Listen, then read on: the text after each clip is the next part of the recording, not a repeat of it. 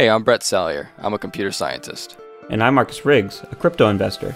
We're just two friends seeking to learn a little more about the crypto space every week and share our discoveries with you.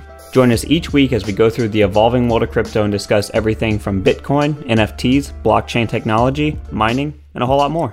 We are the Crypto Bros. Welcome back to the Crypto Bros podcast. I am Marcus. This is Brett. Today we are going to be getting into meme coins, our thoughts on them, our thoughts on the movements behind them. But first, as usual, we're going to be getting into the news. So we wanted to talk about a Bloomberg article that's titled "Why Ethereum's Coming Merge Matters So Much." So we have talked about the merge, I would say pretty often, especially when it comes to updates on the merge in terms of things that are being taken off of the Beacon chain and are beginning to actually be integrated. But I think this article takes a bit of a different take on just how important the merger is going to be for the broader cryptocurrency space. So the article starts out, sometime later this year, Ethereum is set to make the biggest change in its nearly decade history. That's true. It started in 2013. It's coming up on 10 years. An event that's certain to ripple through the entire ecosystem of cryptocurrencies and digital assets. Think of it this way. The most important commercial highway in crypto is about to be repaved. So, burps. So, except the toll fees are getting lower. Yeah. Well, I think the article takes a different approach from other articles that we have touched on that have been covering this topic in the past. And usually when you have these articles, they want to talk about the actual merger, like a specific update or something that Ethereum is trying or something they just integrated. But this article takes a more macro approach and looks at the crypto landscape and how that's going to be affected by the merger. And I didn't realize this, but the article says that over $121 billion is wrapped up into Ethereum dApps, which I had no idea was that high. It's a lot. Yeah. So another thing that the article also wanted to touch on was the fact that you have Ethereum, which at the moment we all know is still proof of work, looking to move to proof of stake. If Ethereum is able to pull this off, and it's able to pull it off without bugs, without any chain disruption, without any hacks, which obviously between the bugs and the hacks, those are the two biggest concerns that Ethereum's going to have in the switch. Is you're going to have you're going to have plenty of hackers, no shortage of hackers trying to get their hands in and see if they can tamper with this merger. I'm sure there are hackers right now that are actually like strategizing based on what they're reading on what Ethereum's trying to do. So obviously there are going to be evil eyes on this that are going to be looking to exploit the merger itself. So I think the article wants to talk about the fact that Ethereum moving from proof of work to proof of stake is going to be huge, but it's not just going to be huge for Ethereum. It's going to be huge for other coins that want to adapt from proof of work to proof of stake, but they're waiting basically on a roadmap or a pavement road, as the article says, to be paved. So if Ethereum is able to pull off this merger and they're able to make a good prototype blueprint of how you can pull off switching from proof of work to proof of stake, then you could have other coins that want to stay relevant over the long term. Maybe Litecoin, maybe other proof of work like Ravencoin. Who knows about Bitcoin?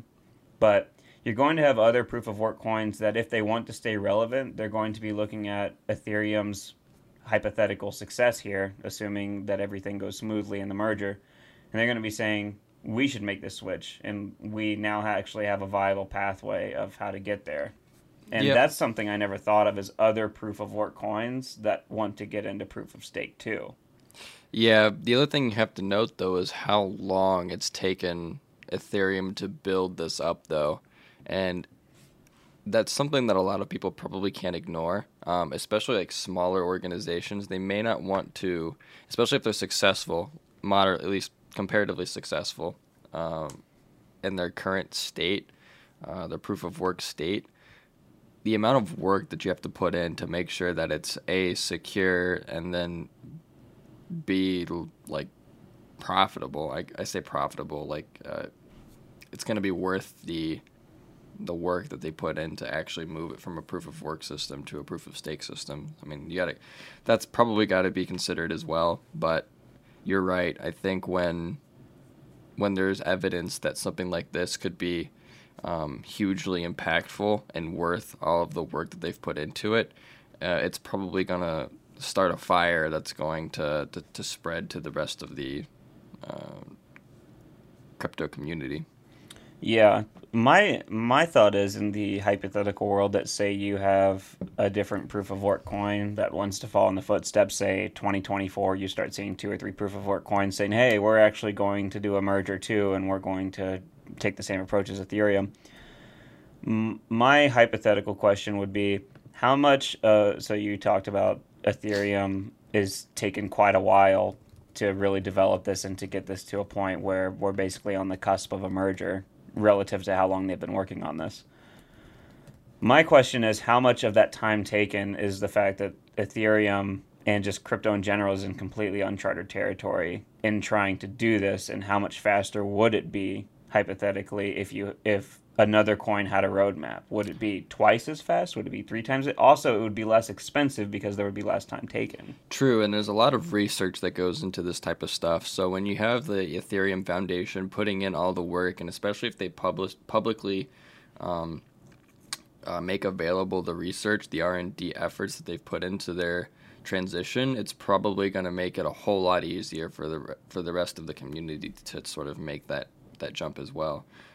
But that being said, I mean, it's still not going to be an easy task, but it's going to be a lot easier. And especially when you have something like Avalanche, who gives you the ability to sort of make your own blockchains, and they're inherently proof of stake anyways, I believe. Yeah, they are. So if you want to get something going that way too, that's just a whole lot easier. Yeah, that will, if the Ethereum merger goes well, that will be the next question I think a lot of people in the crypto community have is, anyone else? Any other takers? We have a roadmap here. Does anyone else want to make the switch? Because outside the community and inside the community, there is a cultural push and a push inside the crypto community to get these coins that everyone loves to proof of stake. Like, let's be honest, the only people that like proof of work is the miners. Like, people that don't have a like a financial interest in. Right, financial is like I have a term for it, but it's slipping my mind. People that don't have a financial interest in the mining aspect of it, they much rather it be proof of stake, because they can, if they want to, they can get on validating, and they don't need to go buy ASICs and GPUs and all that. So pretty much everyone but the miners would prefer some of these coins that they love that are in proof of work to go to proof of stake. So other coins moving in that direction, I think the vast majority of the community behind those coins would be more than welcoming to that change. Yep. For the second article of the day, crypto startup Wire being acquired by a payment company, Bolt, for $1.5 billion.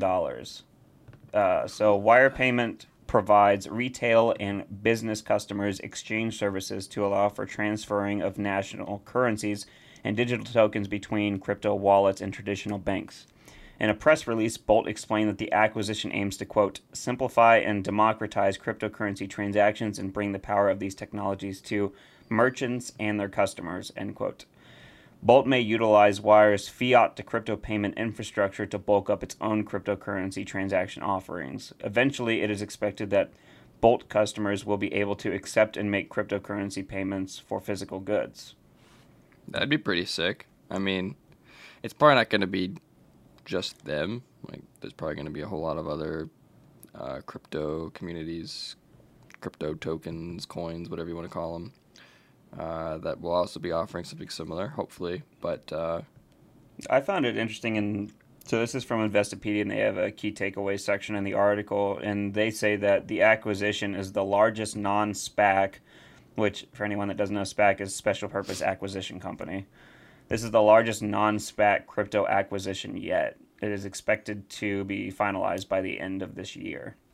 Calendar year, that is. that's pretty soon. Yeah. You always forget when these big deals go through. Like it takes a long time for the waters to actually settle and for the acquisition itself to be completely integrated into the company buying it. Like these things take a while. I mean, they're buying a company for $1.5 billion. Like this isn't just like moving your office to another office. Like this is like an all-on operation to get, different management teams integrated, to get all the systems integrated. Like it really is its own project that's just a woolly mammoth in and of itself. So for the third article of the day, we have $600 million crypto theft. So this article has basically two aspects to it. The actual name of the article, I would kind of paraphrase it as, after 600 million crypto heist, Axie Infinity team raises 150 million and launches another NFT game. Now, after the $600 million hack, they were able to raise the company behind Axie Infinity. Their name is Sky Mavis. They announced they were able to basically re-raise 150 million in investments. They said, quote, "The 150 million will be used to ensure that the users affected by the Ronin validator hack," and the Ronin, I believe, is the name of the blockchain, right? Or is it the name of validator? It's Ronin is the name of the network. Okay. So basically, the network was hacked, and the company Sky Mavis is saying the 150 million investments will be used to ensure that the users affected by the hack will be reimbursed. So that's really nice. At nearly the exact same time, it's launching a new version of the game Axie Infinity Origin, according to Sky Mavis CEO Trung Nguyen. You want to take a shot at that? They're Vietnamese, so I'm going to go for it. Try it. Where's this at? It's bottom second paragraph. Bottom second paragraph. Oh, that was down further. For anyone that wants to tell me how to spell this in the comments, it's Nguyen is the name of the last name. So, I don't know. Let me know. This is not my area of expertise, sounding out complicated. Guyan, I think? I don't know. Guyan. Actually, that sounds kind of accurate. It's a pretty common last name over there, but I've never figured out how to pronounce it. I think it's Gayan, I don't know. Yeah. The article goes on, other crypto companies that work with Axie Infinity and Sky Mavis and have enormous sums tied up in Web3 and NFTs lead the list of names that bought into the bailout Sky Mavis instead of potentially seeing its collapse. The list includes crypto exchange Binance, shocker, Web3 promoting venture capital firm A16Z, and Animoca Brands, which owns The Sandbox, among several others. Speaking of The Sandbox, we're going to talk about them later. Now Mavis says that it plans to reopen the Ronin network bridge after it undergoes a security upgrade and audits to try and detect if there are other weaknesses. Binance, which just invested in the game, has reopened transactions with the network. And according to the exchange, that means, quote, all individual users will be able to withdraw their funds. And I bet they will. People were like, hack, I'm out. Get me out of here. Unless it's Solana, then people want to buy more. Well, it looks like the hack was so big. They're saying it's about 168,000 Ether, which I guess currently is worth about over $540 million.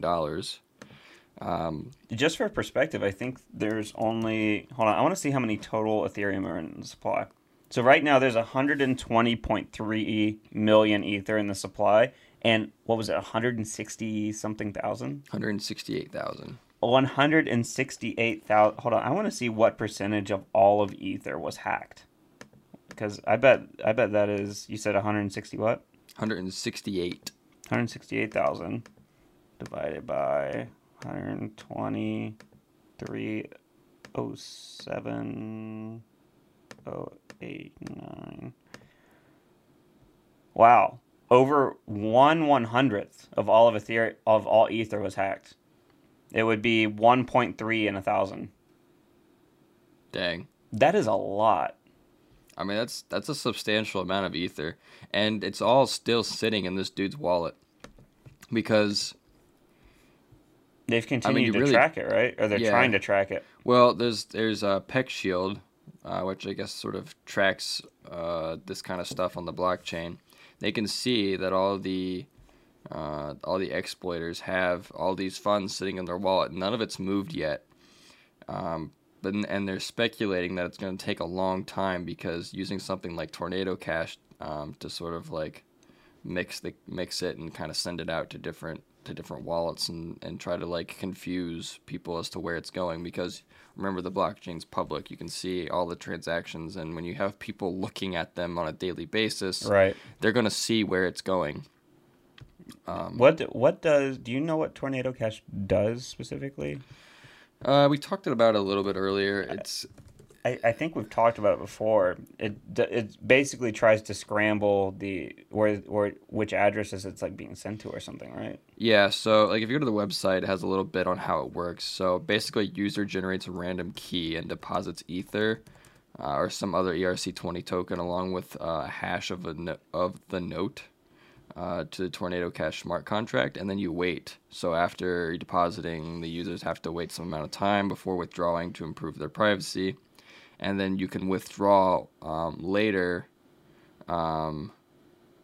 You submit a proof of having the valid key to one of the notes that you deposited, and the contract transfers Ether or ERC20 token to a specified recipient. So it basically mixes it up and sends it out to some other location of your specification. Yeah, they literally say on top of the website a fully decentralized protocol for private transactions on Ethereum. But they actually have a supported networks part of their homepage where they show what networks they support. So you can use Tornado Cash on the Ethereum mainnet, on Binance Smart Chain, on Polygon Network, on Optimism, I don't know what that is, on Arbitrum One, on Gnosis Chain, Avalanche mainnet, and Ethereum Goerli. I don't know what that is. I'm not sure what that is either. It might be some Ethereum fork or maybe a different Ethereum network. Not sure. Not Ethereum Max. To the max. Interesting. A little bit of a dark hole we're going down here. But yeah, with that much Ether, the amount of time you have to wait using something like Tornado Cash is going to be a long time. So the people who stole these funds are likely not going to be able to make much use of them for quite some time. They're just going to be like Satoshi. They're just going to leave them there for 10 years. Hopefully the dust settles and they're going to rip it all out. Yeah. I mean, most people who have Ether don't like spend it, so I guess it's not a huge problem. But true. Yeah, it's all staked. Well, like I think over 9% of it's staked. But I'm also like, what are they gonna do? I mean, even if they did transfer it to like a different wallet, like, so what? Like, it's not like anybody knows who's associated with that wallet's address. The only way I could see you do something. The only way I could see tracking which address it's in helps is if somehow you can get the identity of the person once they try to make some sort of actual withdrawal from that to like a bank account. But I don't think you can. Yeah, I mean, if they try to withdraw it, like, I don't know if there's a way you can like associate a wallet address with like an exchange, because ultimately that's the only way you're going to be able to convert this to some sort of fiat currency. You've got to go to an exchange of some sort. Right. Or unless he could somehow, can you withdraw like wrapped Bitcoin from like those Bitcoin ATMs? Like, could he somehow convert it and then like just like try and just empty out those Bitcoin ATMs somewhere and do it that way? I mean, yeah, but you're still going to have to go through. I mean, you could go through like is wrapped Bitcoin a thing? Mm-hmm. Yeah. It's somewhere in the top like 30 on CoinMarketCap. Is it really? I think so. Yeah. Let me see. Oh, so it's yeah, just wrapped it's Bitcoin, just yeah. an ERC20 version of. Okay. Yeah, but that's my point. I think you could actually pull that off. Now, you would probably have to go to many, many, many, many ATMs and do this.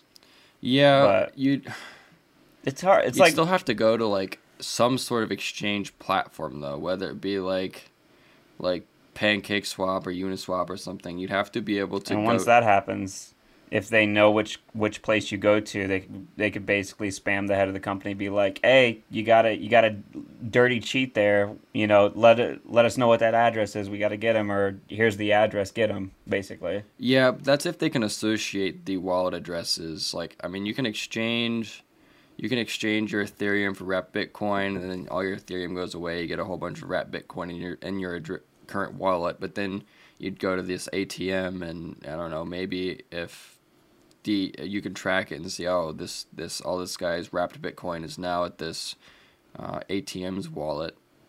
Maybe they can contact the company and see. Well, Do you it's even depositing think? straight cash. I don't know.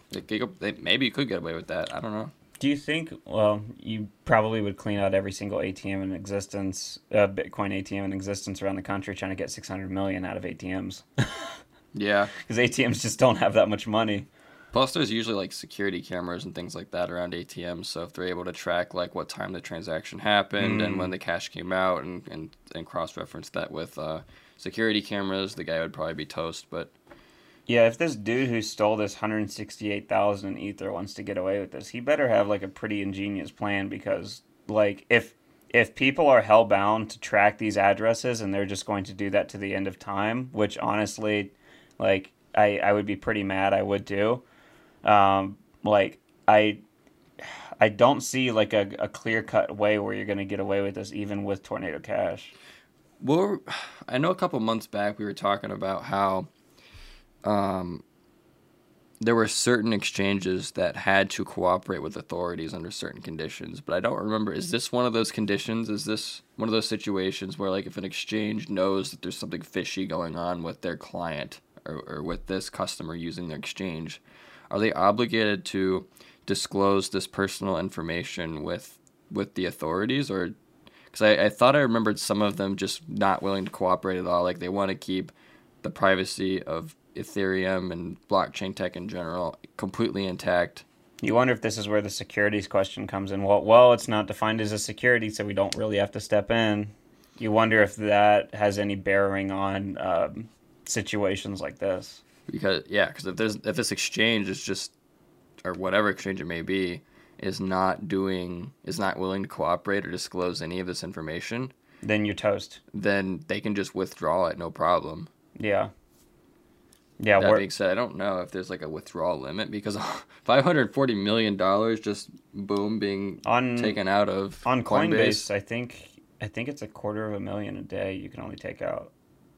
I believe, yeah. And that's like cash. So it's like that will scale with the price of whatever you're withdrawing. So if like Cardano's at $2 in a given day and you want to withdraw it, you're only going to be able to withdraw 125,000 ADA. So no matter what, no matter the price of the thing you're trying to withdraw, you only get to withdraw $250,000 worth of it. Yeah. And that's on Coinbase Pro. I mean, that's still pretty substantial. I mean, he'd have it all out in a week. Or less than that. He'd have it, 3 days. 600 million and only 600 million, but $250,000 a day. That would take 2,400 days. The article was rounding it to 600 million. The amount of ether. Wait, how much did you say you could withdraw? Only $250,000. Oh. Yeah. Okay. I was thinking 250 So million. if you think like a round number like 600 million, and you can only withdraw $250,000 a day, that's 2,400 days. That's like 7 years. It would take. That just shows how much $600 million is. Yeah, but at the same time, like that seems kind of lame.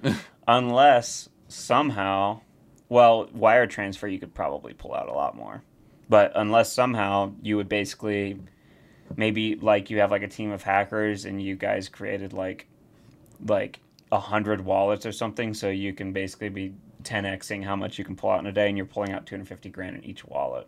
Like that's the only way you could expedite the process. Oh yeah, just split it up between a whole bunch of wallets. Yeah, and then you literally like hire people like every day you're gonna go do this, and I'll give you like, 0.5% or something, to expedite the process. That's the only way I could think to do it, because That's an operation. well, if you think about it, if you wanted to withdraw the 600 million in a day, assuming it's exactly 600 million, if you want to withdraw it in a day, you would need 2,400 wallets.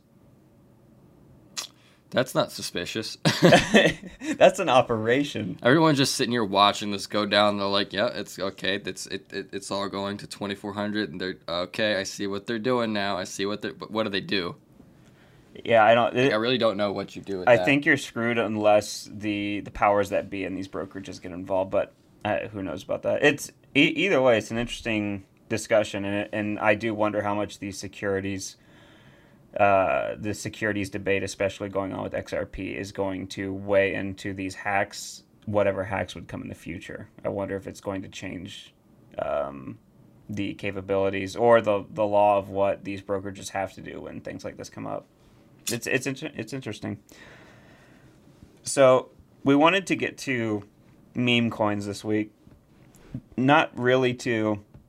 We really wanted to more have just an open dialogue about meme coins from all perspectives, from the perspective of, are meme coins, do they even have any value? Or what do we think about meme coin culture? Or, is this good for the crypto community? Does this suck for the crypto community? Just like basically have a overall discussion on our thoughts on it, and overall if we think it's like good or bad for the crypto community and for crypto in general.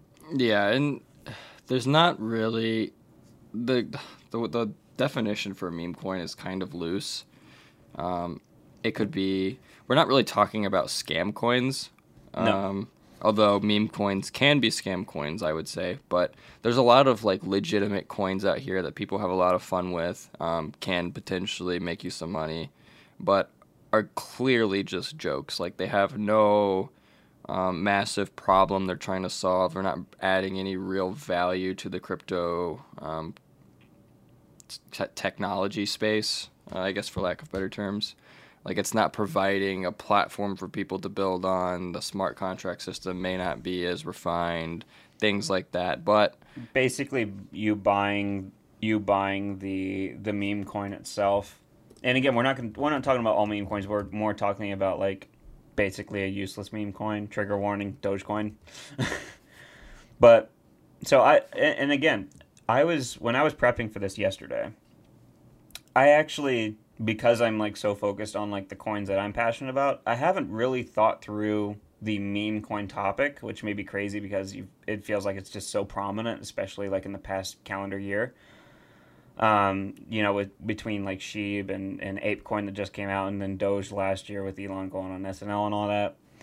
It feels like meme coins have really come to the forefront of the discussion up there with like Ethereum and Bitcoin and things like that, in terms of what is the community outside the crypto community and inside the crypto community talking about mostly. So I really had to sit down, and I kind of had to just sit there for a minute while I was prepping for this, and I was like, what is my opinion on meme coins? So my opinion on them, I do not have a binary opinion on that. And what I mean is I do not have either they suck or they're great. I think absolutes are dangerous in almost every aspect of life. That's only the Sith deal in absolutes. Obi-Wan. May 27th. Let's go. But yeah, which I actually think that's a really well said statement. Only Sith deals in absolutes. But anyway, enough with my Star Wars fandom. So I think I think meme coins should be taken in terms of good or bad. I think they should always be taken on a case by case basis. I would not compare ApeCoin to Doge, and I would not compare Doge to Sheep. The only thing that's comparable to them is the fact that they have a community around them, and that community supports them, rain or sunshine. And almost all of them seem to be represented by a cute dog. Yes. Well, yeah, true. Hence or a monkey. Yeah. Yeah. But so I had a couple main takeaways. One, I would say out of all the meme coins, the one that has the least amount of use cases is Dogecoin. And that's obvious because Dogecoin literally was made to be a meme. It was like, the very first meme coin ever made. Yeah. I can't say that confidently, but it's like one of the first mainstream ones. I think Doge was like 2013. Like, it was an early coin, and it was literally made as a joke. Well, yeah, I remember like years ago, like when I first started getting into like basic Robinhood trading, I would I would deposit funds into my portfolio, and whatever I had left over, I didn't know what to put it in. I had no idea about crypto at the time, but I saw that you could buy crypto in Robinhood, and one of the things that were there was Dogecoin. I'm like, I don't know what this is, but it sounds hilarious, and it's like worth nothing. So I just put all my extra change into there, and I started to build up, a substantial amount of it. I'm like, dang, I got like $200 in Doge now. Jeez. And then it started ripping, and I'm like, dang, I'm glad I did this. I remember when it was ripping and we were working out. You're like, dude, look. I'm like, oh gosh, what the heck are you doing? I had no idea this thing would take off. It was just like it wasn't fluctuating a whole lot. It seemed relatively stable. I'm like, if it's not going down, it's not going up. I'm not losing too much here. But if it does go up, I remember we were walking out of the gym and you were like, dude, look, it's at like 8.5 cents now. It was up like, I think like 50-60% on the day or something like that. It was ripping. And I was like, I don't know, man. I just pull it out, especially since like you have no actual conviction. It doesn't have a use case. I would just pull it out and take the money. You're like, no, it will go more. I'm like, it's not going to go more. Next day, I was like ripping to 15 cents. I'm like, what the heck is this thing? I think it peaked at like 40 cents or something. No, it peaked at just below 75 cents. Oh, you're right. Yeah, Yeah, you're right. because it peaked and then dumped on the SNL. That's right. Yeah, we all went over to your place and started watching it. And we're waiting for Elon to be our Lord and Savior and send this to the moon. And he took it down. Remember when it broke your soul when he said, yeah, it's basically a scam or whatever on that one skit? Yeah. He was like, so what is Dogecoin? Yeah, it's a hustle or something like that, he said. It was like, sell. No, stop it. Take it back. And the funny thing is, while we were watching SNL, we all had like our phones open and watching the chart. You're just watching the chart like, whew. Like, it's just waiting, like, for Elon to just cough the words Doge. It's just waiting. Yeah, at the end of that night, Doge was not what it was. No. But, so, I had 5 key takeaways when I was thinking through meme coins in general from all aspects. And I actually want to talk about those 5. So, the first takeaway that I had was most meme coins do good things even if the coin doesn't have a use case. And here's what I mean. I'll take Doge as an example because, let's be honest, Doge is useless outside of the communal aspect of it. In terms of the functionality of the coin, let me distinguish. Sure. Yeah. So, what I do like about the Dogecoin Foundation, which they restarted up in 2021, they like abandoned it for a few years and it came back in 2021, and they meet once a month, and I still believe they meet once a month. But what I like about Dogecoin, and also I didn't know till yesterday, Vitalik is actually on the board of advisors for Doge, which I thought was kind of interesting. Interesting. I didn't know that. He's just in like an advisory role, I think. But so Dogecoin actually does quite a bit of good with it. Now it's Dogecoin, even on its own website, says it's a not-for-profit, I think is how it defines it, not-for-profit coin or something. Is that different than non-profit? That's what I was thinking. I didn't really look into it, but it's not-for-profit or something to that effect. But what I do like about Dogecoin is it's really tried to push the charity aspect to the community, and there's plenty of different ways you can use Dogecoin to actually give charity, and that's something that some of the Dogecoin founders, such as I think Billy Marcus is his name, spelled with a K, which is pretty sick because mine's spelled with a K. He's pushed a charity aspect, and there's been a lot of charity actually given through Dogecoin. I'll leave this in the description, but there's something called thegivingblock.com. And if you go here, they actually this page is dedicated to all different types of donations you can give. So there's Crypto Adoption Fund, Ukrainian Emergency Response Fund, Technology and Science, Disasters and Conflict, Animals, Health and Medicine, Food and Water, Poverty and Housing, Liberty and Freedom, Environment, Education, Economic Development, Civil and Human Rights, Children and Youth, Mental Health, Military Veterans and First Responders, Arts and Culture.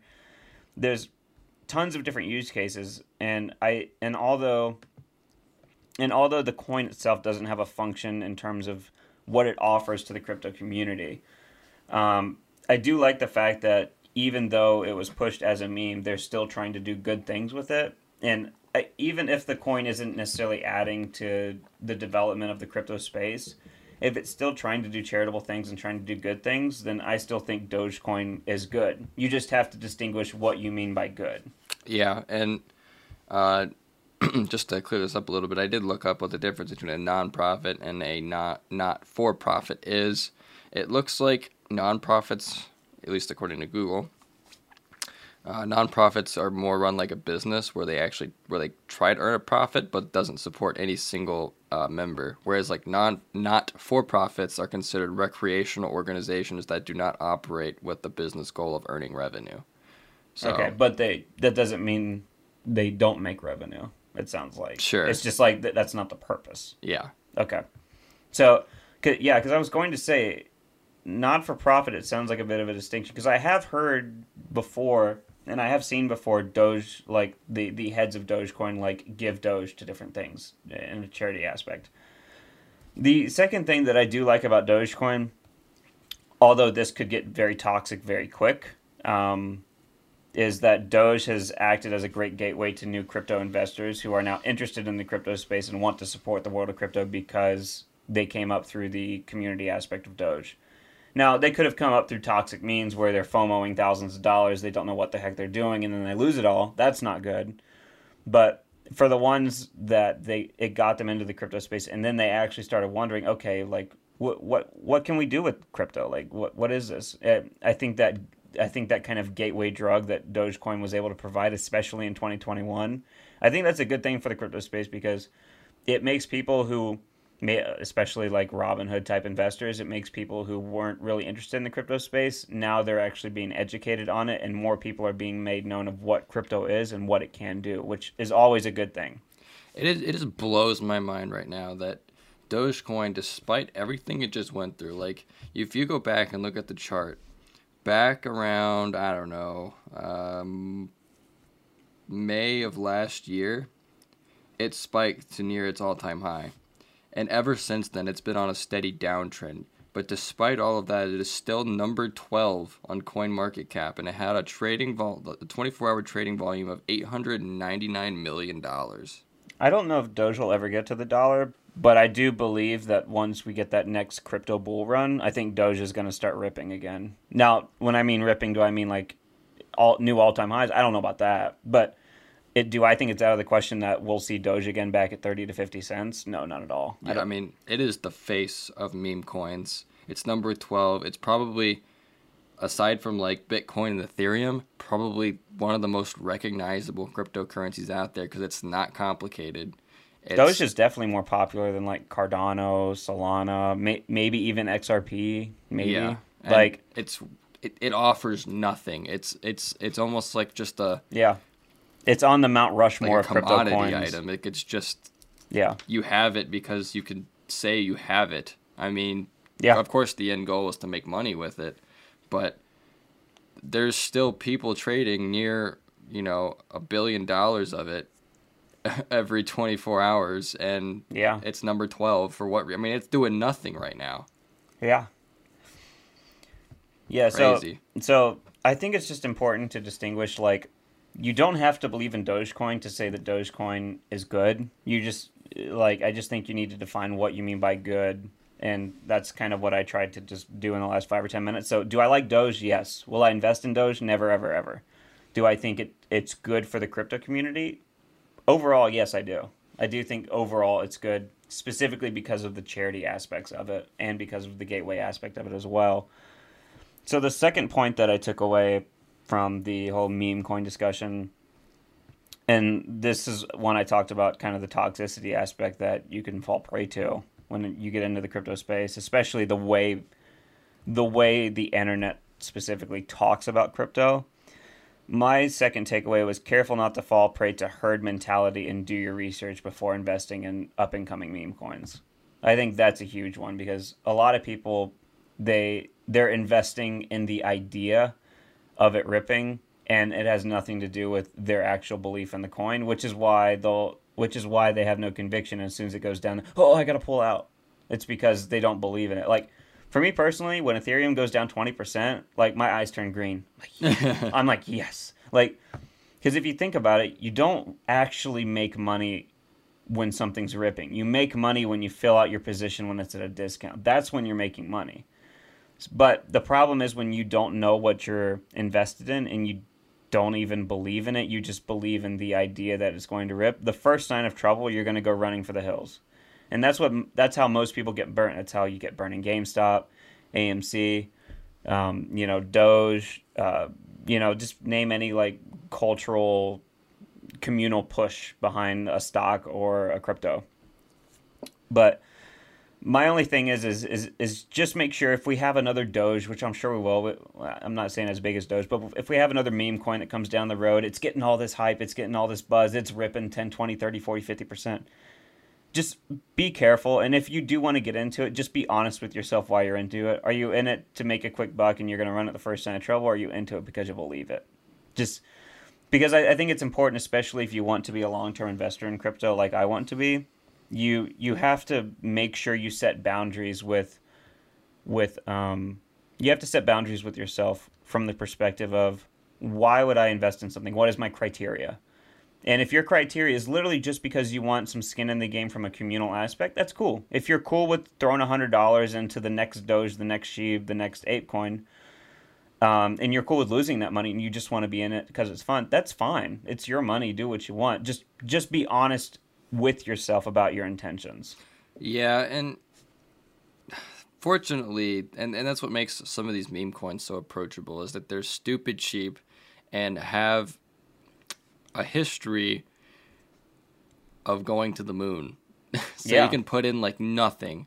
Like the risk is so minimal with some of these sometimes. I mean, I say minimal, you got to be careful. Like you don't want to put in like $1,000 and expect to have any significant returns, because you can get burnt doing that. But if you're going to throw in like $25, $50, a couple $100, and you're willing to lose that, Mm-hmm. and it goes on a run, like that's a very real possibility. That's what makes the coins so approachable. I mean, Dogecoin number 12 on CoinMarketCap, Shiba Inu number 15 on CoinMarketCap. Dogecoin, that's ahead of Binance USD. Shiba Inu's ahead of Wrapped Bitcoin, Polygon.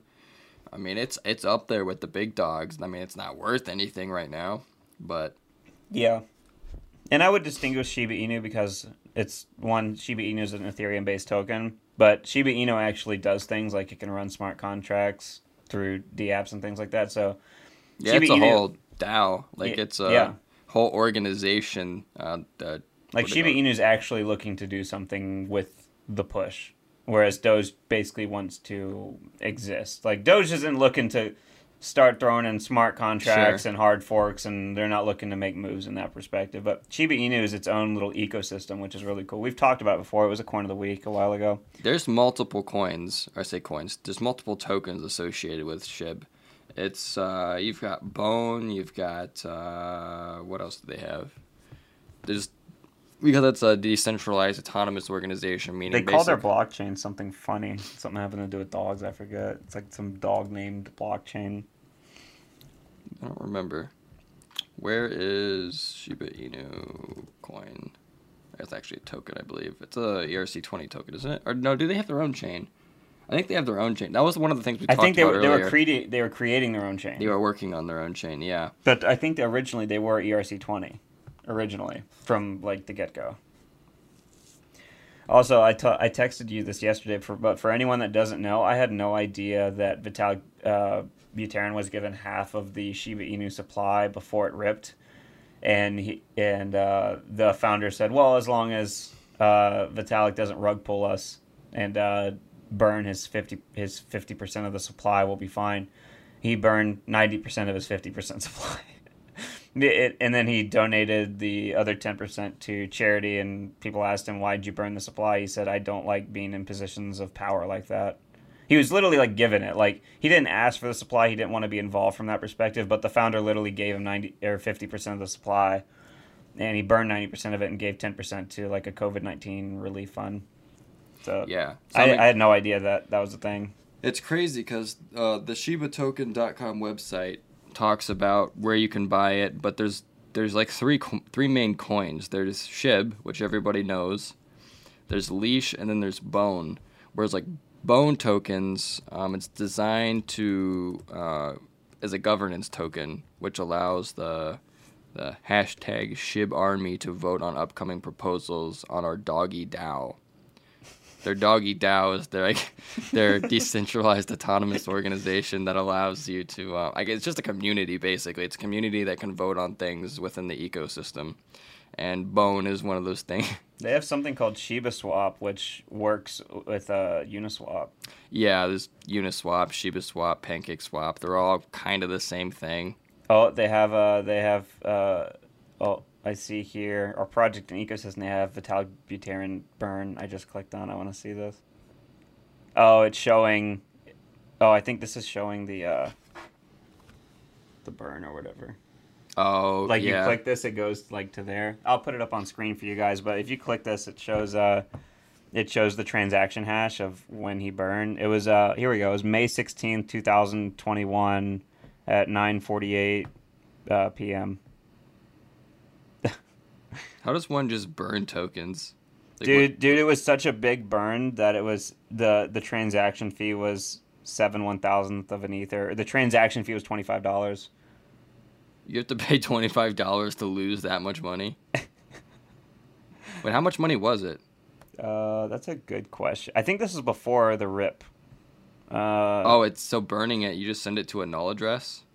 I actually don't know how burning works at all. That's what it looks like. That should be something we talk about in a future episode, is how burning works. I mean, it looks like from VB, I'm assuming that's Vitalik Buterin, and it says he sent it to a null address, which is basically addressed to nothing. And that's essentially what happened to my Polygon, my Matic tokens that I lost. Ethereum's price when he did this was 3,586. This is, hold on, hundreds, thousands, was this actually $9 billion? I don't think so. You would have to take the amount of SHIB he burned. Oh wait, I see it right here. Oh, hold on. If you hover over displaying current value, click to show. Oh, current value. So this fluctuates with the price.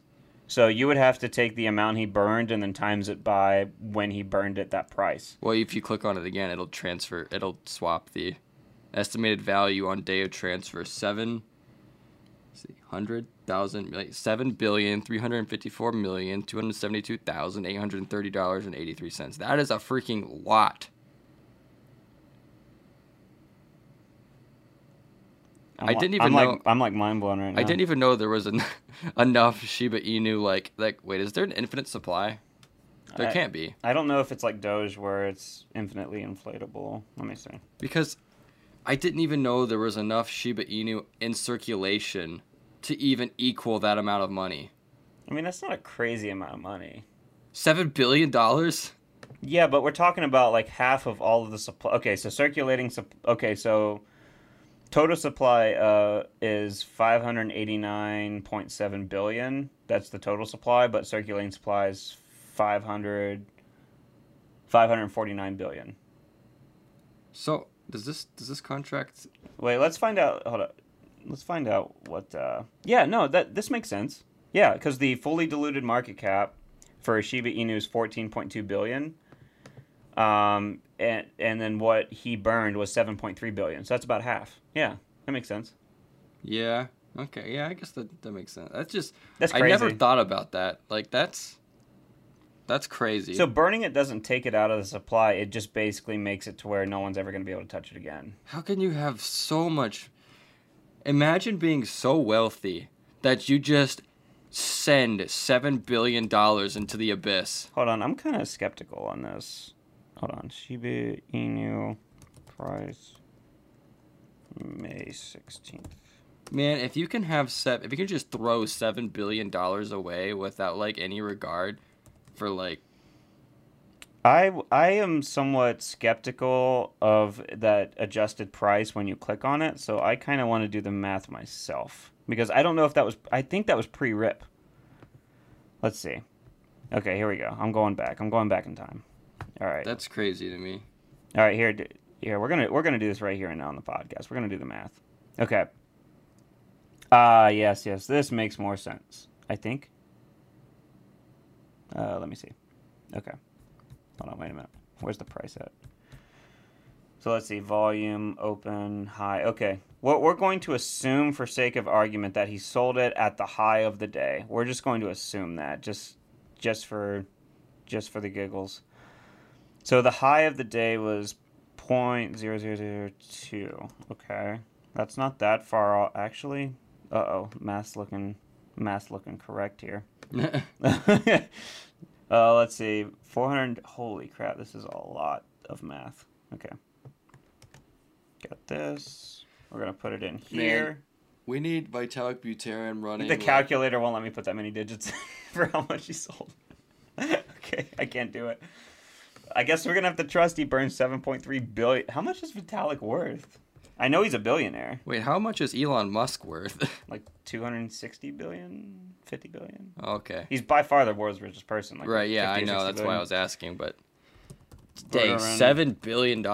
Like, why wouldn't you just donate all of it to charity? Okay, Vitalik's estimated net worth is more than $1 billion. That's all Fortune has to say.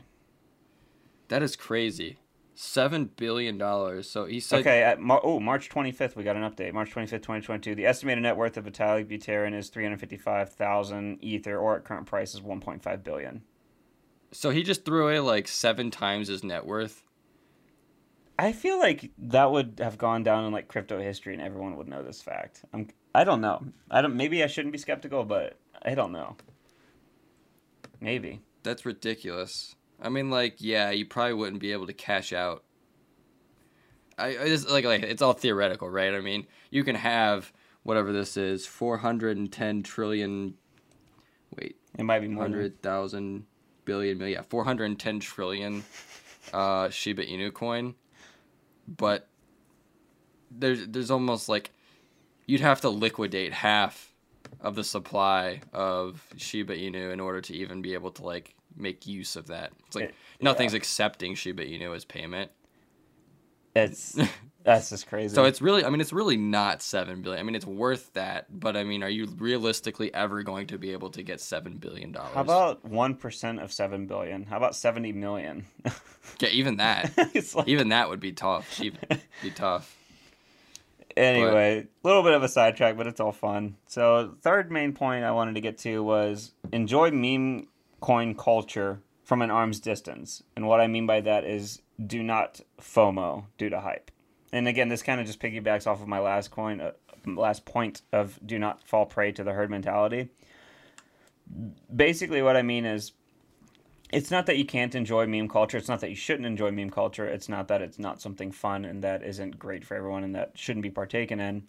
It's that, again, you have to set boundaries for what it is in terms of your portfolio, in terms of your investments. So, again, down the road, just for some perspective on what I mean by this, down the road, if another Doge or Sheep or whatever comes along, there's a decent chance like I'll throw some money into it. But I will throw only an amount of money that I'm willing to lose, and I will literally just do it basically for the fun and a little adrenaline spike. It'd be like it's almost like my palatable version of getting like a lottery ticket. It's like, yeah, sure, whatever, $50, $25. Like I assure you, I'm not gonna be putting like no $300, $400, $500. Well, it's a little better than a lottery ticket because lottery tickets are like all or nothing kind of. I mean, you don't get anything out of it usually. True, and also there's no community around lottery tickets and sharing information and stuff like that. And it's like a daily thing, right? I mean, you can check your phone every day, see how it's doing. I mean, it is fun.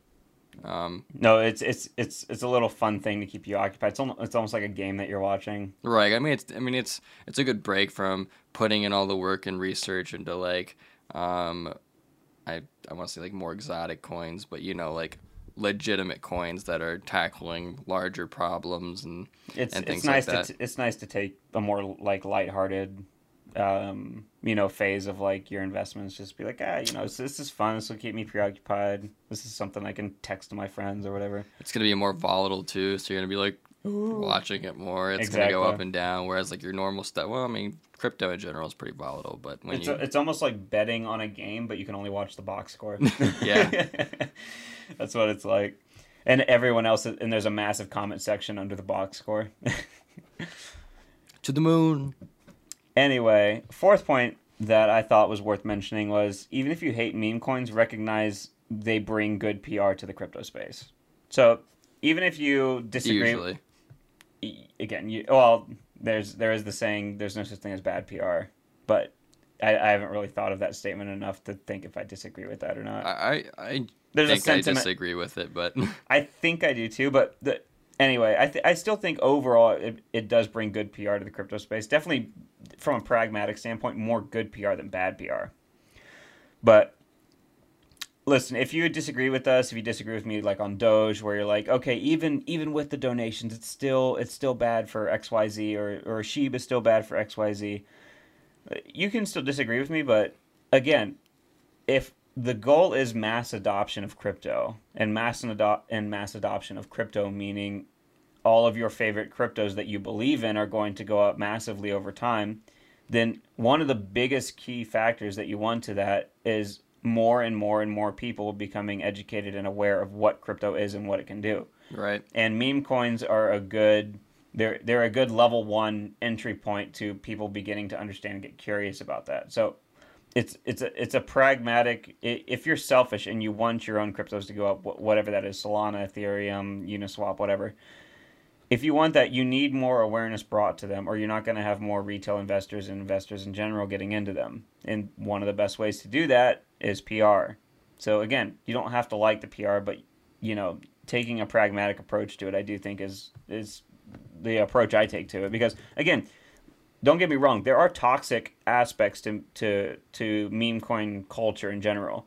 People throw their life savings into it. You see like Wall Street bets and things like that, like portfolio down 99%, I lost 150,000. Like those are not good aspects, and I don't like those aspects. But again, I'm taking a pragmatic approach to my thoughts and opinions on the meme coin space, and I think that's in my opinion, that's the best way to approach a discussion like this, where the water can get pretty murky pretty quickly on the good and the bad. I think the best thing you can do is acknowledge the bad, acknowledge the good, and see which one has a more prominent foothold in the discussion. I think the good has a more prominent foothold in the meme coin discussion. You may disagree, but regardless, even if you think it's bad PR, you could also have the opinion bad PR is better than no PR. So Sure.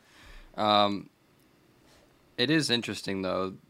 When you look at some of this stuff, it really helps that you have someone at the forefront pushing this, and that person Elon is still Elon. I mean, it wasn't that long ago. Like, I don't know, what, 4 months ago maybe. Elon started accepting Dogecoin as payments on the Tesla website for smaller pieces of sexy merchandise. shorts. Can you get the sexy shorts?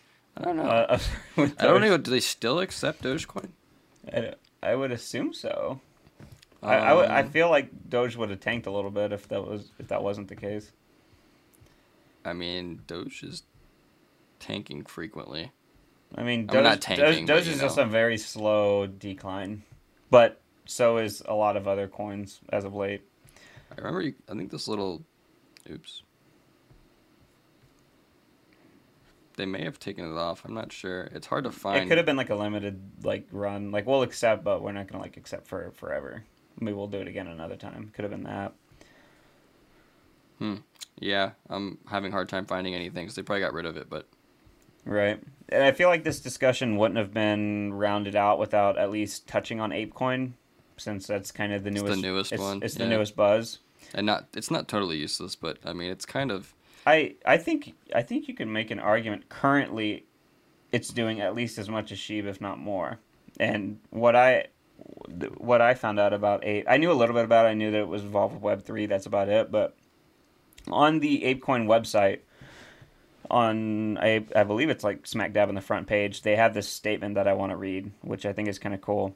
It says, "Ape," and the title is "ApeCoin is for the Web3 economy."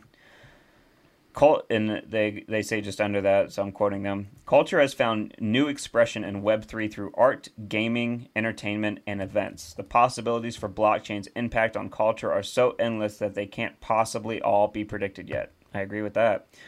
Ape is a token made to support what's next, controlled and built by the community.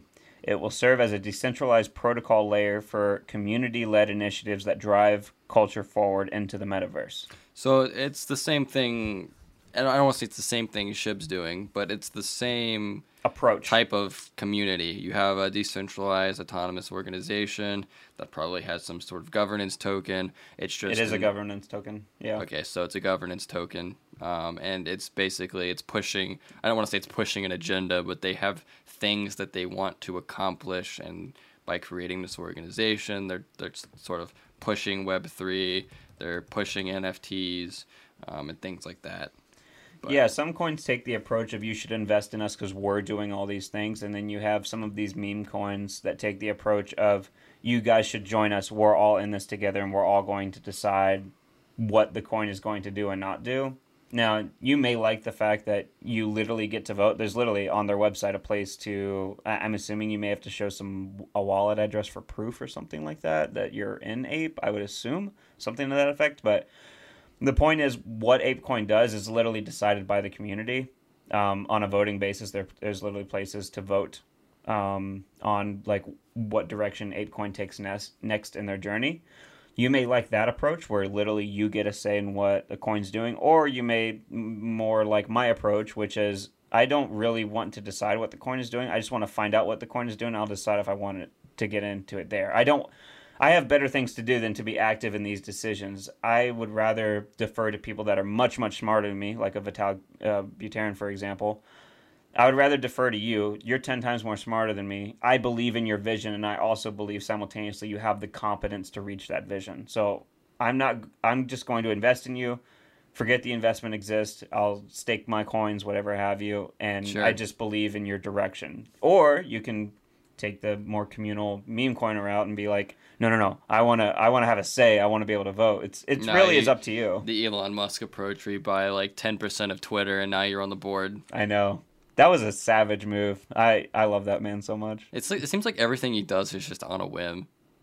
I think I want to buy 10% of Twitter today. I think it looks that way. I think he's very calculated though. You don't get to where someone like him is on a whim. You don't get there by impulsive business decisions. I think he's a genius. I think he's a self-branding marketing genius specifically. Yeah, I mean, I'll agree with you there. There's no way that someone can make all of these seemingly rash decisions and still be as successful as he is. I mean, it just doesn't work like that. No, you don't get lucky that many times in a row. It just doesn't happen. So the final point I wanted to make on the whole meme culture topic was it kind of just reinforcing my personal opinion, which is the three biggest meme coins are active in charity, so Dogecoin, smart contracts, Shiba Inu, and Web3 development. So you tell me how useless you think the meme coins are. That's kind of my approach to it. It's like, listen, are they as efficient, fast, or as good as other coins? Cardano, Ethereum, Bitcoin, whatever your favorite coin you want to throw in there. Are they as good as those? Probably not. Does that not... Just because they're not great doesn't mean they're not good. Put it that way. And they're still doing good things. The tag of meme coin can be a little misleading. Like, yeah, this doesn't apply to all meme coins. Like, there's probably some others out there that are totally useless, that are scamming people, that are offering nothing, aren't giving to charity or anything like Right. that. Scam coins is not something we're talking about today specifically. We're talking about ones with communities and cultural backing. The ones kind of at the forefront, the ones that you're hearing about. That doesn't mean if Kim Kardashian recommends you go buy a specific coin that you go out and buy it. Like Ethereum Max. Yeah, like Ethereum Max. Like that one was... It had no relation to actual Ethereum. They just basically just like ripped the coin off. And if you look at its chart, it's selling for like, let's see, how many zeros? 1, 2, 3, 4, 5, 6, 7, 8 zeros. What is it? Use scientific notation to represent the price of this one. Yeah, I know, right? Yes. Ethereum Max's market cap is 20...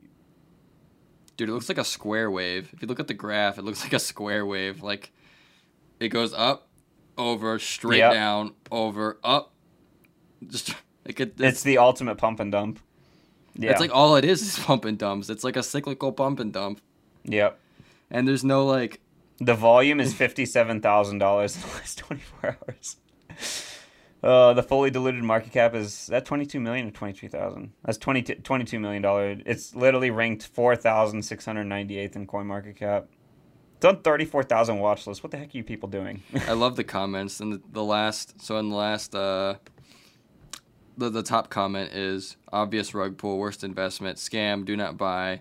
And then another guy's like, the utility is going to be on another level once development is complete. All about the staking. Like, all right, Freddie B. All right. Let me know when you make your millions on Ethereum Max. Oh my gosh. So I just clicked on the Ethereum Max white paper. At the top, at the second page, right after the cover, it says, disclaimer, the Ethereum Max white paper is for information purposes only. Ethereum Max does not guarantee the accuracy of this white paper as presented. What? It literally says that. Click on the white paper on CoinMarketCap. It's on top left. Oh, that's so funny. At the bottom, there's our most recent article is about Ethereum Max. Why Bitcoin is falling, and Kim K is sued. Ethereum Max does not make and expressly disclaims all representations and warranties express, implied, statutory, or other. It's like they're covering their butt, like straight up in the white paper. Is that if that's not like a sign to you, I don't know what is. Oh my goodness! Disrupt history. Yeah, you're doing it, but not really. Probably in the way you wanted. I think Floyd Mayweather also got. There was like a handful of celebrities that like got in and were like pushing this. I don't know. Again, Ethereum Max, that's another example of be careful. Know what the heck you're investing in. Do your research. It wasn't necessarily a meme coin, but it's like kind of becoming one, but like it wasn't intended to be one, you know? And if you're a meme for the wrong reason, like it's not good. Yeah, facts. Well, to get to our coin of the week, we wanted to talk about Sandbox. So, little overview on Sandbox. Most people know what it is. Sandbox is basically the alternate version of Decentraland, which we actually talked about a couple weeks ago. So, little overview on Sandbox. It was launched in 2011 by Pixowl. The Sandbox is a blockchain-based virtual world allowing users to create, build, buy, and sell digital assets in the form of a game by combining the powers of decentralized autonomous organizations, or DAO for short, and non-fungible tokens, NFTs. The Sandbox creates a decentralized platform for a thriving gaming community. According to its official white paper, the Sandbox's platform's main mission is to successfully introduce blockchain technology into mainstream gaming. Boy, I haven't heard of that before. The platform focuses on facilitating and creating a, quote, play-to-earn, end quote, model, which allows users to be both creators and gamers simultaneously. The Sandbox employs the powers of blockchain technology by introducing Sand, which is a utility token inside of the Sandbox, which facilitates transactions on the platform. So Sandbox actually, a couple cool little facts. Sandbox, they're actually relatively new. Their total supply is only 38.6% of the total supply is actually circulating right now. Each plot of land costs a minimum of 3.2 Ether, which is kind of it's like freaking 10 grand. 3.2 Ether. And there are 166,464 plots of land in the Sandbox. Actually, I want to do math. I want to see how, if you bought all the land, how much Ether would that cost? If I just wanted to be like, Sandbox mine. What would be really cool is if you had like a war game, and you could have like different plots of land. So imagine, like, for example, a war game, and it's like basically the world simulated, but you know, in a more primitive time where everyone's actually fighting for land and things like that. But then like each entity that owns a plot of land, or like large plots of land or whatever it may be, has like their own decentralized autonomous organization that represents their country, and like the people with like the top X amount of like governance tokens are part of like a parliament or like a or something like that. But then you can actually go to war with like other plots of land or other countries, other DAOs, and you can legitimately like take their plots of land. Like the Ether is removed by a smart contract when they lose the war. And, that would be and so you can, cool. Like, freaking Napoleon. Dude, you would lose so much money. Imagine owning an entire country. Imagine the adrenaline rush of getting attacked. Can you imagine, like, like the world simulated. You're freaking like France, you're Napoleon, you're going through, you're taking everybody's territories, and then you're like all these smaller territories getting run over, like are just like all the ethers just falling out of their wallets, and That's eventually what would happen, though. You would get like if this was to play out, you would have like say 10,000 users at the start. Eventually, it would trickle down to like 5 or 10. Eventually, because they would just start, the bigger ones would start consuming the smaller ones, and then you would have what would eventually happen is you'd have alliances, and so you'd have small fries, wanting backup from bigger clans and stuff, and then they would be like, "Hey, can I get alliance?" Like that's how it would play out. It would literally play out like a global economy where you have like you have your NATOs and things like that, where it's like you have countries come together like, "Hey, if they attack me, you got me, right? Hey, yeah, but if they attack me, you got me. Yeah, I got you."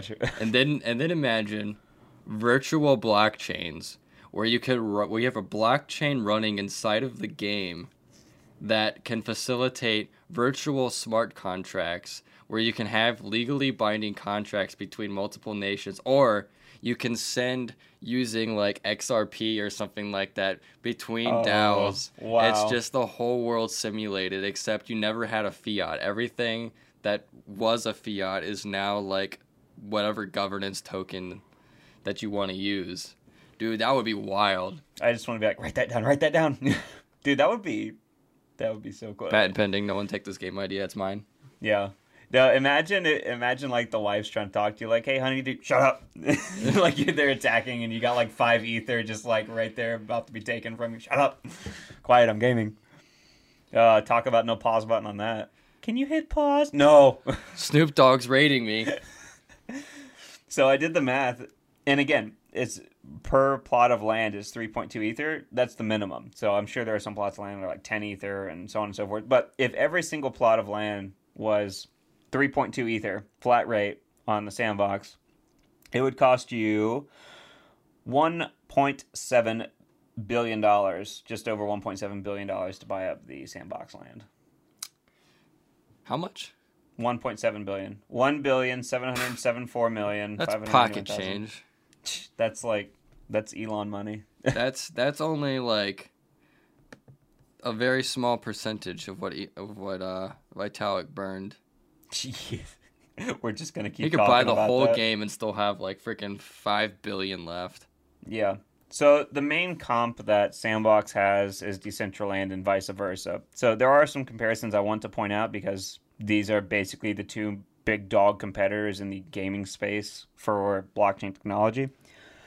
So I mentioned Sandbox has 166,464 plots of land. Decentraland, for example, has 90,601 plots of land. So there's 4 different types of virtual real estate in Decentraland. There's only 2 types in Sandbox. For Decentraland, there's parcels, estates, districts, and plazas, whereas in Sandbox, there's just estates and districts. There's 3 types of tokens in Decentraland called mana, land, and where. And in Sandbox, there's 4 types: sand, games, land, assets. So for wallet capability, Decentraland leverages Wallet Connect, which I believe, I was asking Brett about this last night, you said it was a type of MetaMask wallet. It's not a MetaMask wallet, but it's similar. Well, type of, right? It's a type of like software wallet that runs in your browser that you can use to connect to like Web3 enabled things. Yeah. So mainly Decentraland can be used for Polygon users, and Sandbox only allows support for ERC20 wallets. Purchasing land, Decentraland users can purchase land only on the Decentraland marketplace. In Sandbox, users can purchase land on Sandbox as well as OpenSea marketplace.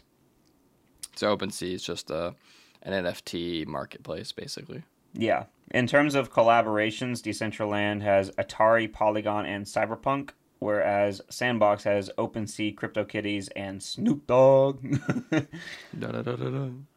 So platform accessibility for another comp. The Decentraland platform is accessible only by connecting with a wallet, whereas Sandbox is accessible through social media, email account, or MetaMask wallet. Okay. So you can enter from more places. Sandbox is much more accessible than Decentraland is. So I was kind of reading online because I don't know a crazy amount about either of these. I don't really have a profound interest to get into this, so I was more wanting to generate my opinion by trusting sources that I was reading online that have a pretty big say in these environments. And most of them came away with the opinion that Sandbox is a little bit better than Decentraland.